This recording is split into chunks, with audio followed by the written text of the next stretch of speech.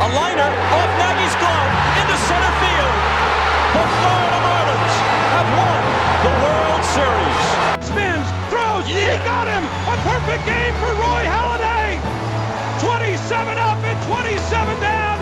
Behind the bag, it gets through Buckner.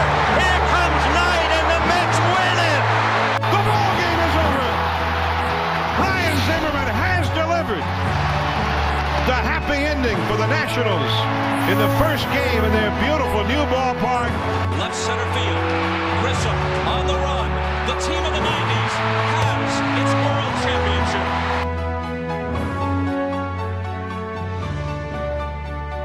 Hello everyone, welcome to You Gotta Believe That By the Men NL East podcast. We're here on Thursday, we're here every week to talk about the previous week in the National League East. I am Jody Jameson, I support the Philadelphia Phillies. I'm Thomas Ross, I support the New York Mets. And yeah, so we will get into talking about the results of the teams the past few weeks, but we'll start with a wee bit of news first. Came out on, I believe, Monday, may have been Tuesday. That Phillies centre fielder Odubel Herrera was arrested with a potential domestic abuse charge to do with his girlfriend. And I'm sure there's a lot of things that a lot of people want to say about this one. I've got a few things I would like to say. But Thomas, obviously, like this has been a thing that's been kind of creeping into baseball the last few years. I know I'm not going to be like, what's your opinion on it? Because our opinion is obviously it's wrong. But what's your takeaway for this incident, and what do you think the Phillies are going to do to handle it? Well, I guess I always feel quite awkward about these sort of things. I think because the Mets have had a couple in the last few years with Familia and Reyes, I think they've had. And obviously there's Aroldis Chapman, I think. And I guess the most serious one was Addison Russell. There was also last year was Osuna. Remember? Osuna, yeah, because that was quite a bad one as well. Yeah, I mean, it was. I guess my sort of issue is, I don't know. I guess I'm a bit old-fashioned in the sense that I don't particularly like sporting organisations getting involved in things that the that the police should be handling. Really, like it's you. Even if, like, I know more than likely, maybe they're guilty in that, but it's and there's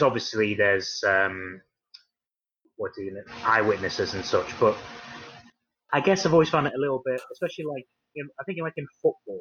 I think wasn't there an incident with, like, say, I think it was John Terry, and he was found not guilty of racism or something by the police or something, but the FA decided he was guilty and banned him anyway or something. So it's just that sort of precedent. I just hope it doesn't get taken too far. Like, say this doesn't go anywhere in court, but he still gets banned for however long, 30 games or whatever it is. I guess I just don't know where to draw the line, really, because I usually don't really like sport getting involved in this sort of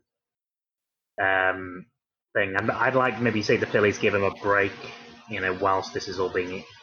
I'd say maybe give him a 10, 20 game rest or something like that, just whilst this all calms down. But it's difficult. I don't think there's any right answer really with this. And as I said, I'm a bit wary about involving, the police and sport in the same breath, really, because I just think they should be left to two separate jobs, for want of a better word, really. So it's... Yeah, and I'm rambling a bit, but it's just a little hard just to know what the right answer is. Yeah, I get where you're coming from. The problem I've got, and obviously this comes from being an NFL fan as well, where there's been far too many instances of this. One of the things that I really hate about this is that players who do things like this tend to always come out of it. I'm not going to say smelling of roses, but they always seem to come out of it in like a much better situation than they should. And that's what really bothers me. Yeah, like they will sit down for a few games or whatever. Sometimes they'll even get released by their teams. But you get to this situation where these guys end up just, they end up just in this situation where their situation is vastly better than what it was before it happened. Like, for example, like a guy like Odubel Herrera. Let's just say that he gets found guilty. He gets, say, an 80-game ban by Rob Manfred, and the Phillies decide, screw this, and release him.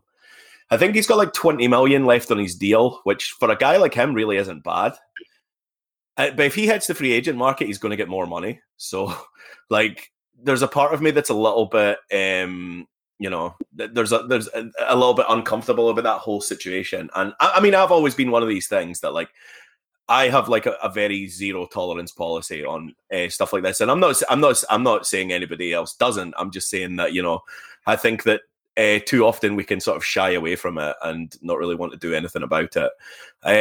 The other thing for me as well is that, like, I'll be honest, if he's found guilty, I don't really want to see him play for the Phillies again. I'm really, really sick of like we get a situation where, like, the situation gets dealt with out of sport, but then you either end up in that situation where you keep the guy and you play him, or you release him and he goes and gets a better deal somewhere else and might come back to hurt you. And I just don't like that balance. You know what I mean? And I'm not saying that, like, it's very, very hard to say, like, you hit a woman once, you should never be allowed to play baseball again. But I think that, like, the way that baseball, and more particularly the NFL, but baseball more recently, have handled these kind of situations, I'm not saying it is exacerbating or causing it to happen more, but I think they could be doing more to really do something about this. And I think that they really haven't done enough so far. So for me, I think it's something that baseball needs to be involved in, and I think that it's something that baseball needs to do to ensure that there are real punishments for stuff like this, and it's not just a slap on the wrist, because too often that's been the scenario. Now, this has got nothing to do with anything when it comes to this situation, but, like, something that's really been annoying me about baseball, and it's not just Odubel Herrera, right? There are other scenarios when it comes to this, right? And Yasiel Puig's a decent example of this, right? That, like, there is, like, this bubbling underlying sense of, like, essentially racism, right, against guys like this, right? And I'm not talking about the court case when I say this. I'm talking about the way that fans talk about them. If you're a black guy who's a wee bit flamboyant, right, you have, like, very little margin for error, right, in the court of public opinion. And that's starting to really, really bother me, because I see situations like this, right? And to be honest, a lot of the feedback I'm seeing is from Phillies fans being, like, essentially slapping themselves on the back for always thinking Odubel Herrera was a piece of shit. And, like, it really, really annoys me, this underlying sort of, like, it's not racism, but it's, like, very, very casual. And it's starting to bother me, to be honest, that, like, I'm seeing these people who are baseball fans who are essentially, like, applauding themselves for hating this guy because he's a bit flamboyant while black. And it just really, really bothers me that I'm seeing so many people, like, essentially saying that, oh, we always knew he was a scumbag, this and that. Whereas you would, like, you have a white player who plays like Odubel Herrera, plays like Yasiel Puig, plays like someone like that.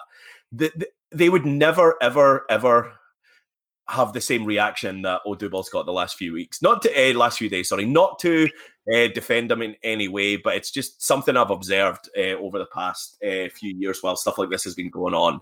And I think that as people, we need to be better about that. But like, some people might be offended about me talking about that, but at the end of the day, I think it's important to cover these things, and I think it's important to talk about what's really going on in baseball, whether it's directly involved or not. And I think it's always good to have a nuanced opinion. I don't have any sense of forgiveness for Odubel Herrera if he's found guilty, but I think it's worth pointing out observations that we've had. Feel free to disagree with me on any of that if you like. Well, that was quite passionate. Well done. But yeah, I know what you mean. I mean, we have it.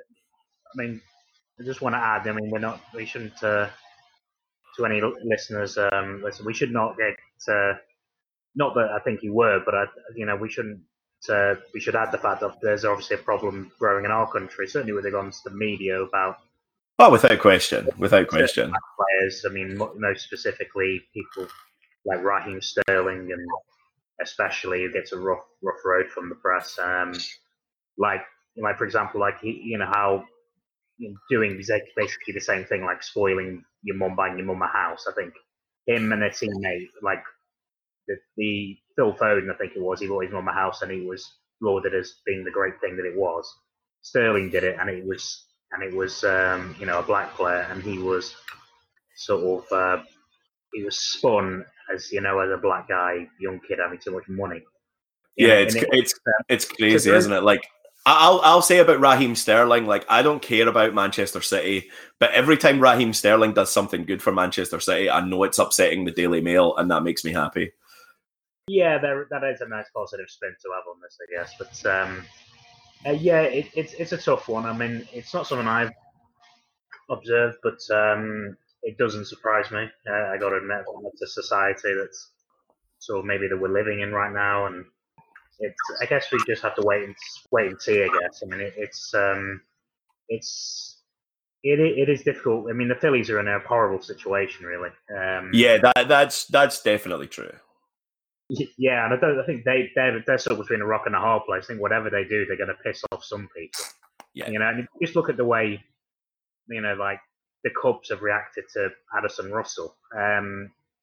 Even its own Twitter page, a Cubs fan said. I heard a Cubs fan talking recently, and he was saying that the main Twitter page for the Cubs, he hit a home run, and it didn't acknowledge that it was Russell. It just said we got a homer in the top of the seventh, and that was it, or something like that. They didn't acknowledge that it was Russell, so it was. And I know it's big, and that's polarized straight down the middle, whether with the Cubs fans over Russell apparently. So it's going to be. It says whatever happens, it's going to be annoy probably a lot of people. So it's there's no right or wrong way, I think, for the Phillies to go about this. I think there's maybe a right way for the MLB to handle it, but it's a hard it's just hard. I mean, I said it's a very touchy subject. I mean, we shouldn't. I mean, I can't get high and mighty because my team's being caught out like this as well with players. So it's hard for the Phillies. It's hard for whoever the alleged victim. It's hard for whoever has to make a decision by MLB. It's going to be hard for the police to do this in the spotlight, I guess. I think it's just one to look out for the next few weeks. I just think it'll be best if he doesn't play. I mean, I think he's on the suspended list anyway, isn't he? So yeah, he's on administrative leave, as they call it. And I'm not suggesting there's any easy answers here, but I just wanted to give my opinion because I think that. Not that I think my opinion's important, but I think it's important to not gloss over stuff like this. And I think it's really, really easy talking about sports to just kind of pretend this type of thing isn't happening. And like too often it can be easily ignored, and I'm uncomfortable with that. So I wanted to talk about it and open the show with it. This is nothing to do with the National League East, but you did mention the Addison Russell thing, and it got me thinking about obviously last night with the Cubs. Albert Almora's foul ball. One of the scariest things that we've seen in a ballpark. He hit a foul ball coming off the bat, an absolute screamer, and it hit a really young girl in the stand. And I think that, like, from everything I see, I think the girl's okay and she's going to be okay. But it was a really, really scary moment. And in a weird way, like, the positive that came out of it was that, like, Albert Almora's just human reaction to it was just, like, quite emotional, to be honest. And I think that, like, it's weird. I think it's like, I'm not going to say it's a good thing at all because obviously, like, it's a bad thing that happened. But it's sometimes nice to be reminded that, like, these people are human. We can be so bad for talking about sports figures like cattle almost, but like I just really wanted to give a shout out to Albert Almora Jr. after last night, who I think went up in a lot of people's estimation just by being a human being and being just because by the looks of it, when he went over, like, it sounded like and I'm not 100% sure on this, but it sounded like when he spoke to the security guard near where it happened, the security guard was like, she's okay, everything's going to be fine. And he just broke down in tears and was essentially crying on the shoulder of the security guard, which I thought was a really, really nice moment. And I just no other reason to bring this up other than the fact that I just wanted to give Albert Almora Jr. a shout out for just being a really good guy. Yeah, certainly. I mean, I said I've only seen the picture of it. I actually haven't seen the play yet, but it was it sounded horrible, and we need to. I mean, where did it? I presume it happened quite close in foul territory. Yeah, just missed the netting on the third base line. I don't think there's an angle of the ball going into the crowd. If there is, I don't need to see it. I won't lie. But when you actually watch the thing, you just see him smash it foul. The ball goes off screen, and then they don't really show you a shot of the crowd. They just show you a shot of Almora's reaction and then everybody else's reaction. Just that, that way when it's like something happens and they do everything they can to not film it. And in some ways that can be, for a viewer anyway, that can be just as scary, to be honest. And it was watching the clip of that replay where the announcers kind of go silent. It was just a really, really bad situation. But fingers crossed that everything's good with the young girl. And yeah, Albert Almora covered himself in glory yesterday after a potentially tragic incident. So definite shout out to him. Yeah. So let's do something stupid, right? Okay, so we had a really, really interesting, not us, but I saw a really, really interesting Twitter exchange during the week with Keith Hernandez and some yoga instructor who was quite pretty. And Keith Hernandez just decided that, I'll give you, this is off Barstool Sports, and I'm just going to give you the headline. Keith Hernandez, a.k.a. the horniest man on Twitter, doesn't believe in DMs, spits game out to married yoga instructor right out in the open. So there's just a Twitter exchange where he's just flirting with this girl. And they're essentially, she mentions that, she went to his last book signing. And he said... And Keith Hernandez basically said, I remember you. Why don't we text? Social media has me leery. Here's my cell, right? So he decided, instead of sliding into our DMs like, most famous people would do in a situation like that, he's posted his phone number on social media on Twitter. And obviously he's deleted it, but I do have the screenshot and I want to phone him. All right. So I'm going to phone him, and I'm just going to I'm going to tell him a total lie. I'm going to tell him that I had his number passed on and said he might be interested in coming to do the podcast, and then we'll just chat to him and see what happens. That is in the sort of 2% chance that he actually answers the phone. I'm assuming that that's not going to happen, but I have his phone number here, so fuck it. We may get some podcast gold at the moment, so let me just pop this in. And let's phone Keith Hernandez and see what happens. Let me just double check that I've got the right number.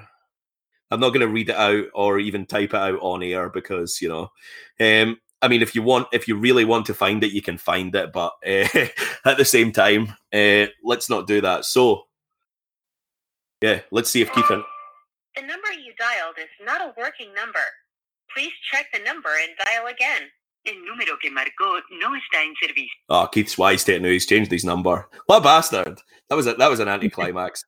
Yeah. I was wondering if that was possible because I think that it's one of those things where we are obviously not the first people to come up with that, but I thought screw it, let's phone him.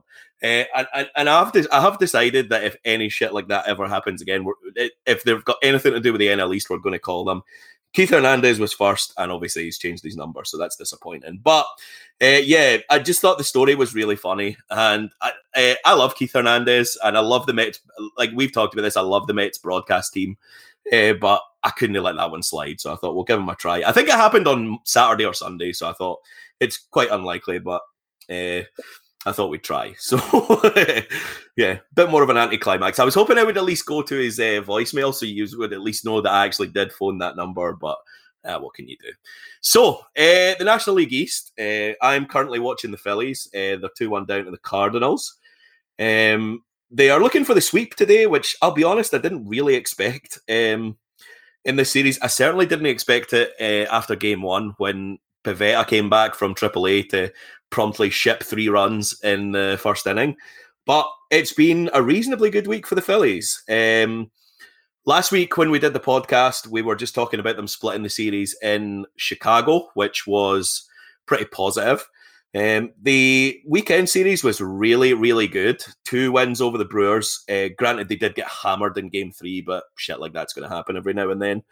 And taken 2 of 2 so far from the Cardinals, well, 2-1 down in the bottom of the 5th today, looking for the sweep. So the Phillies just keep rolling along at the moment. And we talked about this a couple of weeks ago. Just give me 2 of 3 in every series possible, and I will be quite happy. And the Phillies just keep continuing to deliver. And there's been some positive signs recently about certain players, but at the same time, I think that the lack of depth in the rotation that we talked about way back at the start of the season, and we did talk about the fact that certain guys were pitching well, they were probably pitching over their head. But despite the fact that some guys are coming crashing back down to earth, things are still looking good for the Phillies.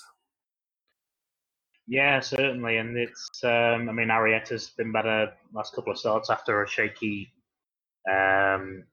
period. But yeah, what you're talking about, well, pitchers playing above their head. Jared Eichhoff has come back down to earth rather violently recently. I think he's... Yeah, it has. Yeah, he's pitching today, and I haven't watched enough of the game to know how he's been pitching. But yeah, he's gone from how the hell is he doing this to this has got a bit. This is kind of coming back down to earth with a bang. Yeah, 7 home runs in. I'm just counting this up in 12 innings pitched in 3 games.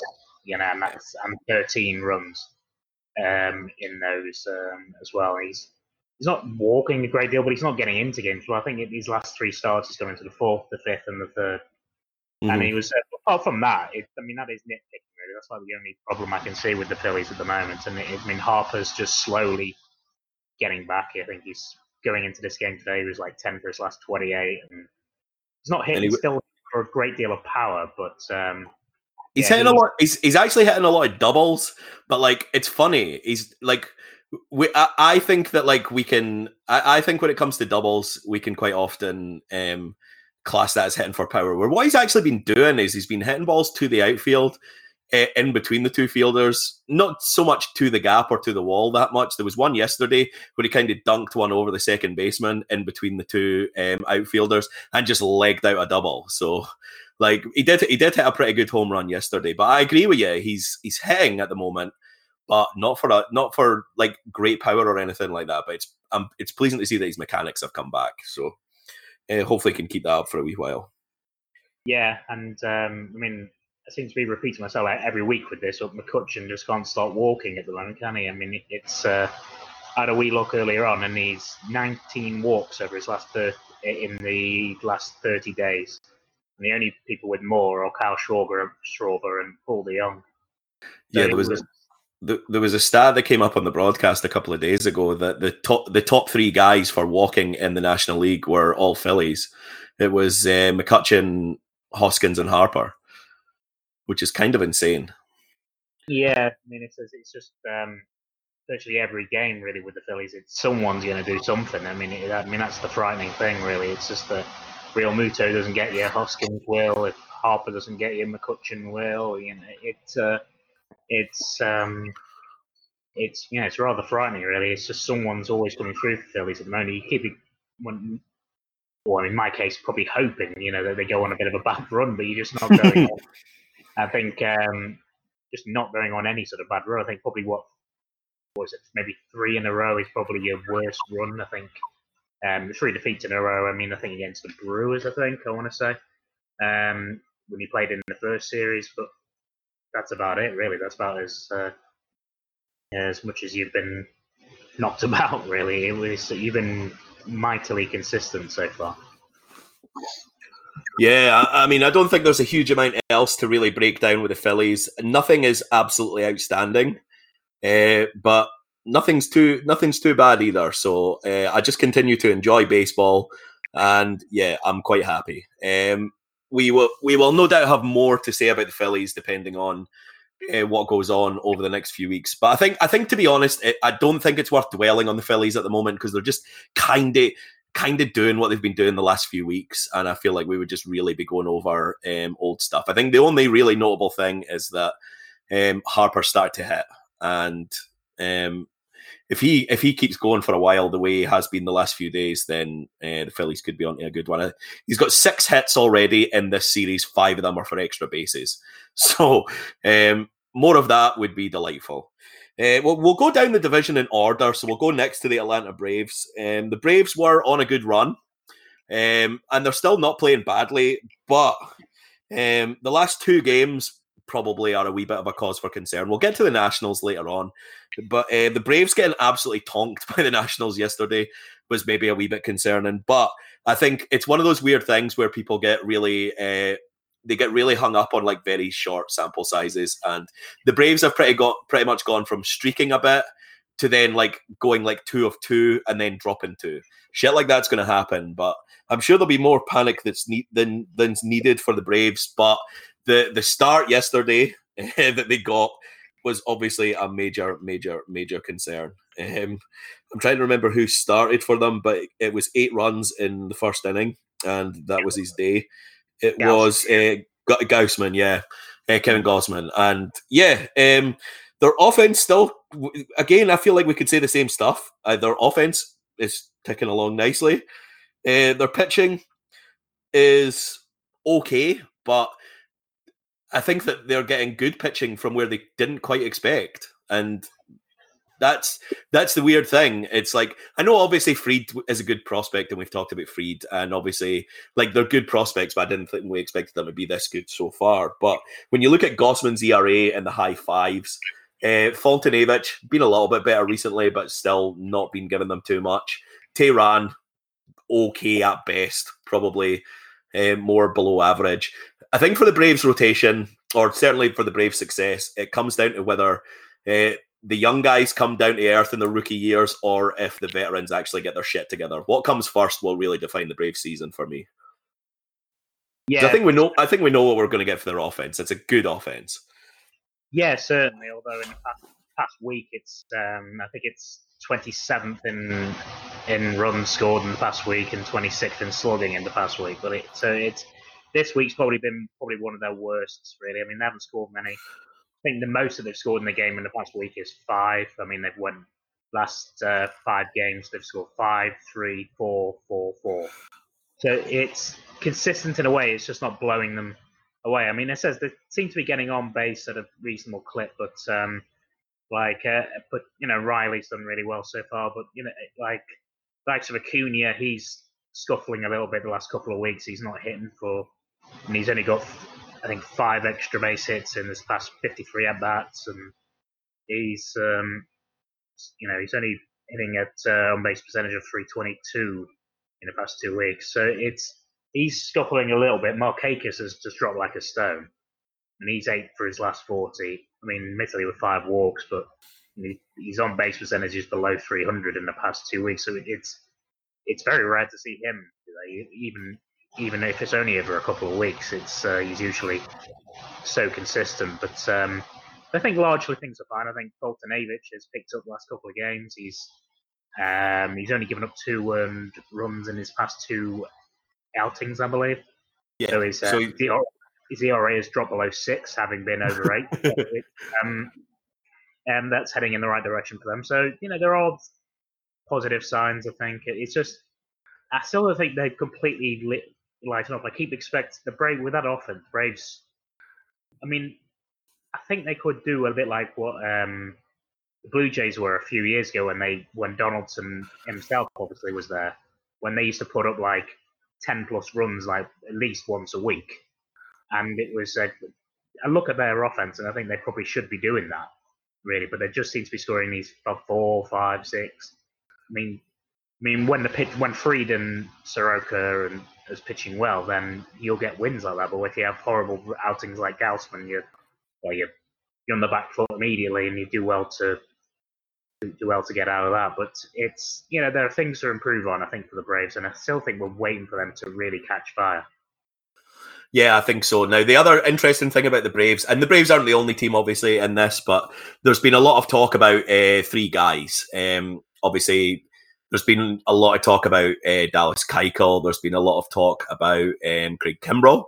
The likelihood is that those guys will probably be signed in the next week, because I think it's June 1st, where the players who had draft picks attached to them, it no longer applies, which is a shite rule, to be honest. And there's no reason for Keuchel and Kimbrell to be unsigned, but baseball's free agency is broken at the moment, and we've talked about that. But the Braves have obviously been heavily linked with both. They have obviously been heavily linked with Madison Bumgarner as well. So I guess the question I'm asking is that if the Braves go out and get two of them, pick any two, Bumgarner, Kimbrell, Keuchel, does that make them the favourite in the National League East? And does that make them a genuine contender to win the National League? No to the latter, but yes to the former. I'd say that. I don't. I mean, we spoke last week that I think pound for pound they're probably the best team in the NL East. And I don't. I'm saying that I don't want to sound like a broken record, but Kimbrell is such a good fit for them, and I'm not. And again, not because he originally was from there, but I think he's such a good fit for them. I think Keuchel would be an excellent fit for them as well. I don't see them training for Bumgarner. I really don't. It's although I think the more he seems to pitch these days, Bumgarner, his price is going down. He's not. He's having Noah Syndergaard style issues at the moment. Certainly with runners on base. So I think it's more likely they go out and get Keuchel and Kimbrell. I think they've got, from what I can tell, they've not got a huge amount of payroll. I don't think it's absolutely gargantuan. Certainly, they've got a lot of young players that are on decent contracts, but I think there's a lot of flexibility there. I think for the Braves to do something. I mean, it's. I think they're the best fit. I'd say. I think the Phillies could be interested as well, but I think it's more likely the Braves will. And yeah, if they do get Keuchel and Kimbrell, yeah, I'd say that makes them just favourites for the National League East, not the favourite for the National League, because I think the Dodgers will. And the Dodgers and the Cubs are the two best National League teams to me, but and the Brewers as well. So there's a lot more to come, really, for any side in this one to win the pennant. I think so. As we've already said, the Phillies I think they need a couple of arms. I think they need two starters and at least one starter and maybe one or two bullpen arms.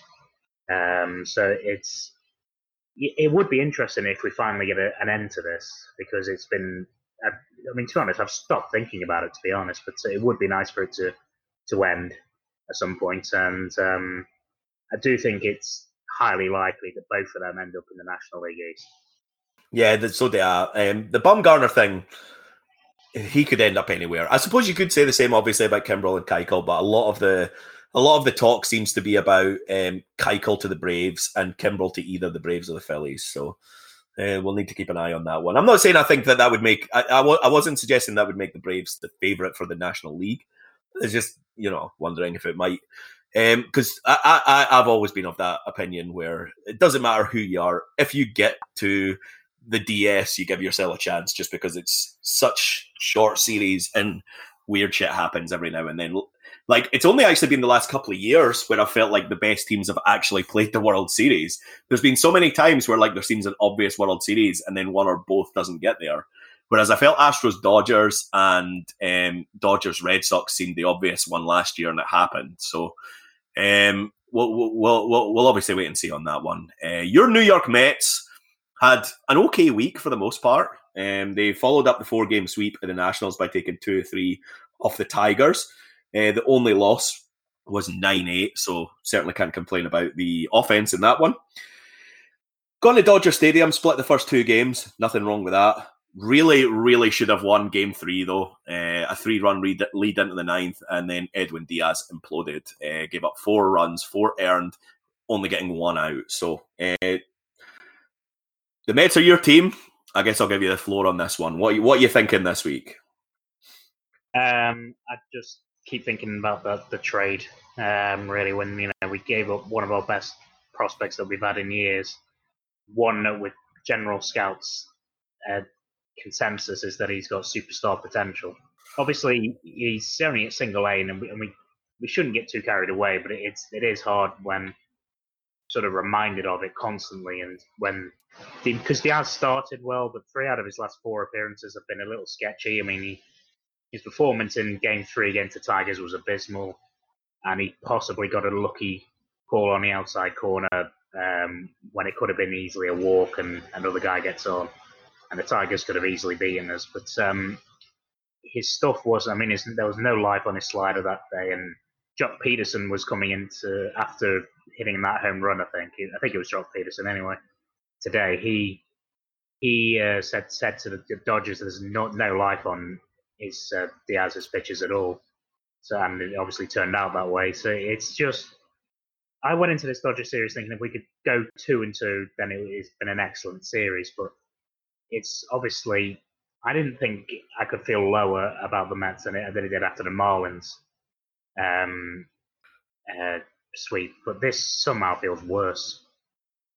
Just this losing in that manner. Yes, it was against a magnificent side, arguably against maybe the best side in the National League so far this season, with the MVP of the National League within it as well, obviously. So far, and again, I guess what's lost in it is that Pete Alonso adds another 2 home runs, and it's the most.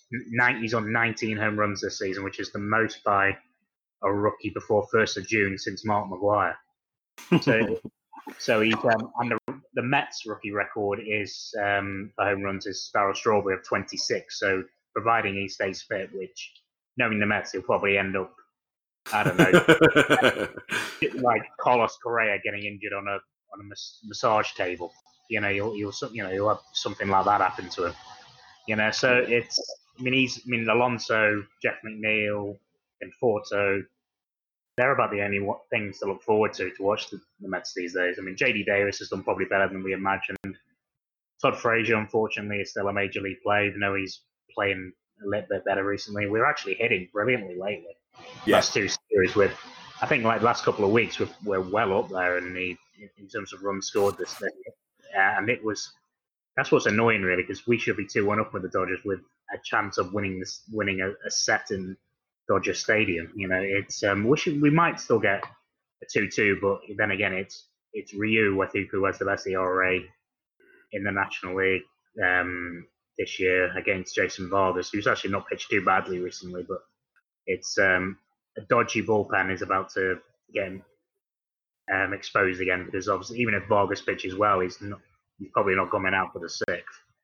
He might not even get into the 5th because that's the way Callaway likes to play it. So it's just, but yeah, that trade for Diaz and Cano, I didn't like it at the time. I decided I was going to give it a chance, and 2 months into the season, and it's looking like a terrible deal more and more, really, and just a ridiculous price. But it's difficult to see anything to be too. I guess offensively we're doing okay, but pitching-wise, we're just not pitching well. Syndergaard battled last night.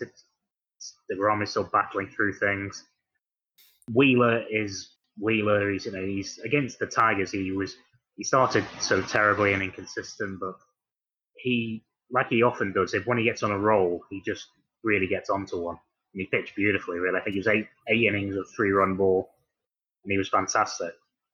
But Matz is generally pretty consistent. He's only really had one bad outing, obviously, against the Phillies. And he was, but everything else he's about the only one we can really rely on in the bullpen at the moment. Because Diaz has been a little dodgy recently, and Lugo, just when he was getting going, he gets injured. But yeah, it's just difficult at the moment to see too much positives. We've got the odd positive here or there, but we're just not putting any sort of streak together at the moment. We're very sort of inconsistent. We just look like a 500 team at the moment rather than a 88, 89 win team. Yeah, that's kind of the impression I'm getting for the Mets at the moment, is that they are looking exactly like a 500 team at the moment, and it's what somewhat talented 500 teams do.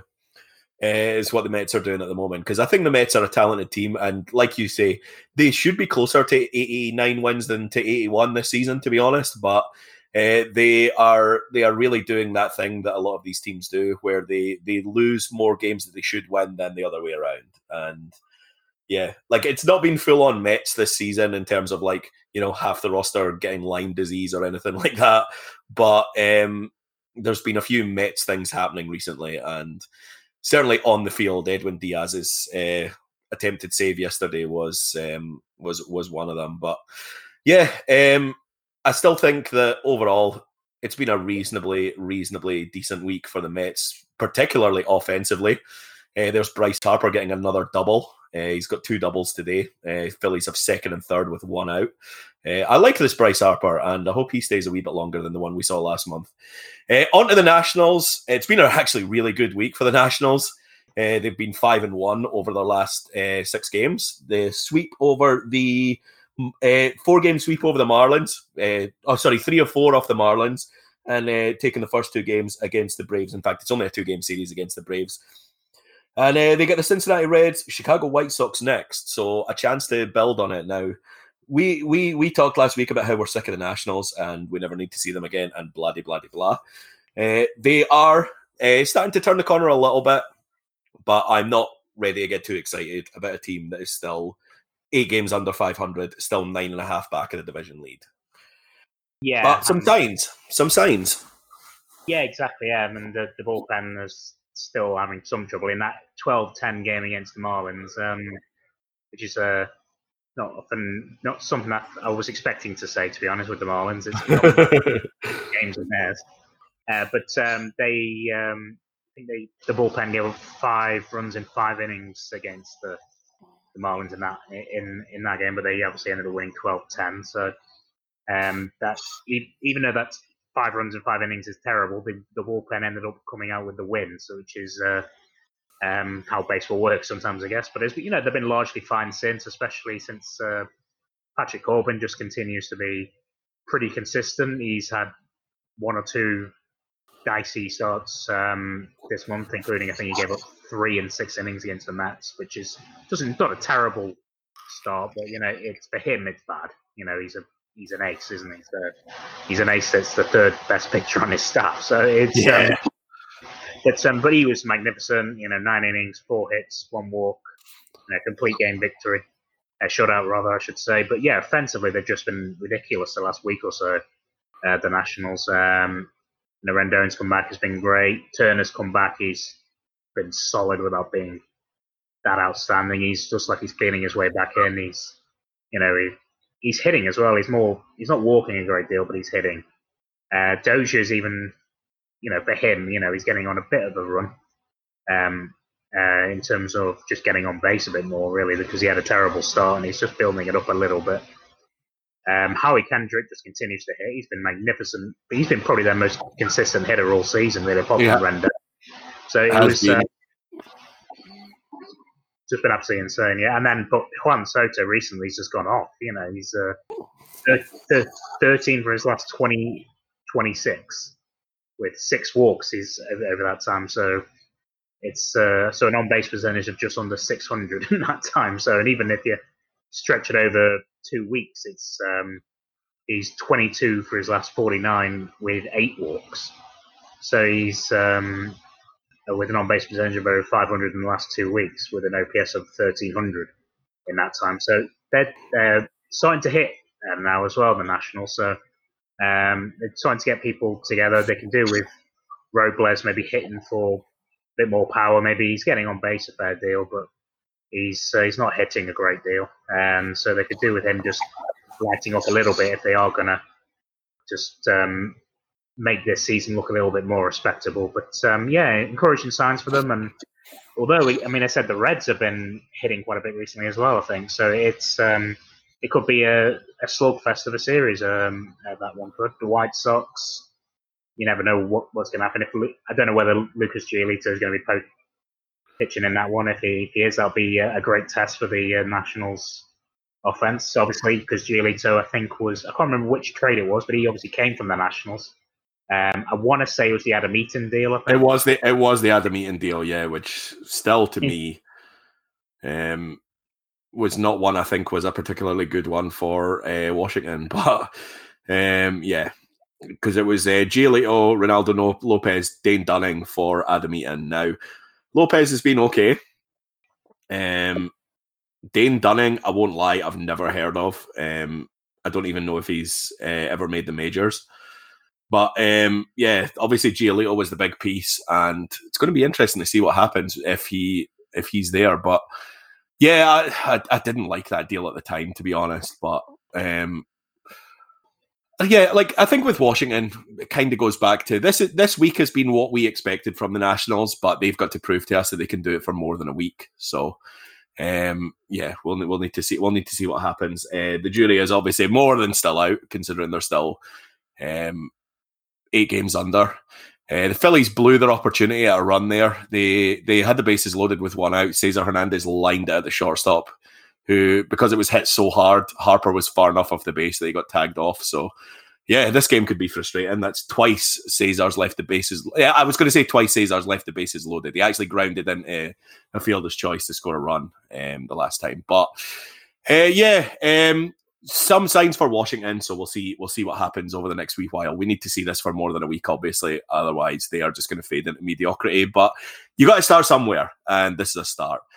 The Marlins, we talked a lot about them last week because they were surging. They obviously had won 6 in a row when we did last week's podcast. They then promptly lost the next 3 to the aforementioned Nationals, though they did win the 4th game. And since then, they are playing the Giants. They have won the first 2 games, and they are currently leading game number 3, 1-0 in the 6th inning. So, some interesting baseball from the Marlins recently. They are wonderfully inconsistent in that they just seem to be streaking at the moment, but it just keeps going in different directions. Now, in fairness, we talked about the pitching last week, and it still remained pretty good. They obviously there was the 12 runs against the Nationals that time, but I mean this Giants series, the last 4 games they gave up 2, then 3, then 2, and so far they've given up nothing through 6 innings today. So some really, really positive signs from the young starters with the Marlins. The offense has had its moments. I still think they're a bad team, obviously. That's not going to change, but they are starting to, the last couple of weeks, really make themselves worth talking about on this podcast, and I'm kind of happy about that. Yeah, me too. I mean, I said it's obviously in the past week, what we usually talk about with the Marlins has flipped. I mean, obviously the 12 runs probably played a big part in this with the ERA of the last 6 games. It was 5.65. Going into this game, but I said that is mostly on that 12 run game. Well, I said they lost 9-6 as well, so they had a couple of bad ones. But apart from that, they've had 4 good outings recently, and but I said offensively they're hitting over 300 in their last 6 games. So it's, but I said that's mostly down to, I mean, they got bought up a new. They signed Harold Ramirez to a minor league deal in November, I think, and then they. I think he was a former Blue Jay, I think, and he's just come in and he's just straight out hitting. I saw him against the Nats, and he just. He's like a little bit like Jeff McNeil, really. Nothing really flashed to him, not a great deal of power. That doesn't look like he's going to ever hit from much, but it looks like he looks a good, solid hitter, and looks like he just, he didn't look phased when he was facing Scherzer. He was just lined right up the middle, and he just looks a very solid hitter. He's 18 for his last 43, so a nice start to his MLB career. Jorge Alfaro, he's streaky. He looks like he's going to be a bit of a streaky guy, but again, he's a catcher, isn't he? So I think catchers are going to be like that. But he's 14 for his last 37 with 3 homers, and he's had streaks this season where he's been good, and so other streaks where he's looked pretty average. So, but over and all, I think the Marlins will be very happy with what they're getting out of him, and there's even the odd talk. I don't know whether it's just internet rumors. There's talk that Urena might be made available this summer before the trade deadline. I mean, he's been pitching better and better almost all the time. I mean, he started the season terribly, but he seems to be really hitting his straps recently. He pitched beautifully against the Nationals, and just really, I loved how he pitches actually, because it's just, because I like guys who get on with it, but it doesn't look rushed. He gets on with it, but he doesn't look rushed. He just sort of like, he's very swift in all his actions and everything. So it's he looks very solid again. And I think obviously Neil Walker's been really, really consistent. He had a great game against the Nationals with a couple of doubles and a single. He just straight out hits. And I said at the start of the season, I thought Neil would, if he could be a decent trade chip at the deadline, and nothing that's happened so far has dissuaded me from thinking that would be. I'm not suggesting they're going to get like superstar elite prospects for Neil Walker. Of course they won't, but I think they should be able to get, the odd decent player back, because I think for a contending team, Neil Walker could be a very handy, guy to have, a switch hitter, probably better from the left side, a guy to have maybe coming off the bench. And so I think that, they could do something there. They could get something back for Urena. I mean, he's probably the oldest of of their young rotation. So yeah, a lot of. I mean, they said they're 3-3 over the past 6 games. But pretty had a pretty good couple of weeks. The Marlins after let's just face it, a bit of a tire fire of a start of the season. So, but yeah, just definite positive signs for the Marlins going forward, I think.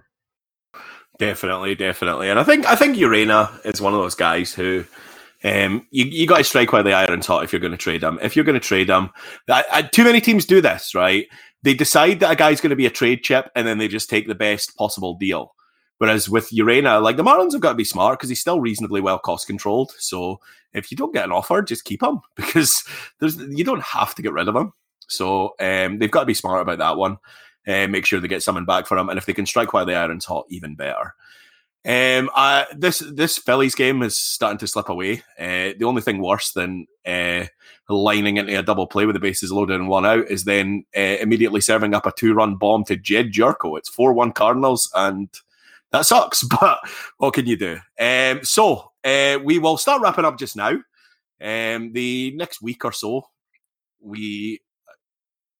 there's some intrigue over the next week, but still, again, there's not enough series between National League East teams, and we need more of that, to be honest, because we're kind of in that portion of the schedule where there's a lot of games against the Central or the West, or even some the odd interleague game here and there. I want some proper National League baseball. I wanted like opening series, when the Phillies played the Braves and the Mets played the Nats. I want a few days like that, because we've not had that in a while, and I would quite like to see that again. But so far, remaining an interesting season in the National League East. For those of you who listened to the podcast last week, apologies that it came up as late as it did.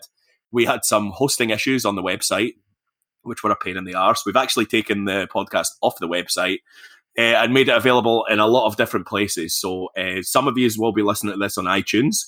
Keep your subscription there. That would be fantastic. We are also, let me just bring up the list, because we're on a few different places at the moment.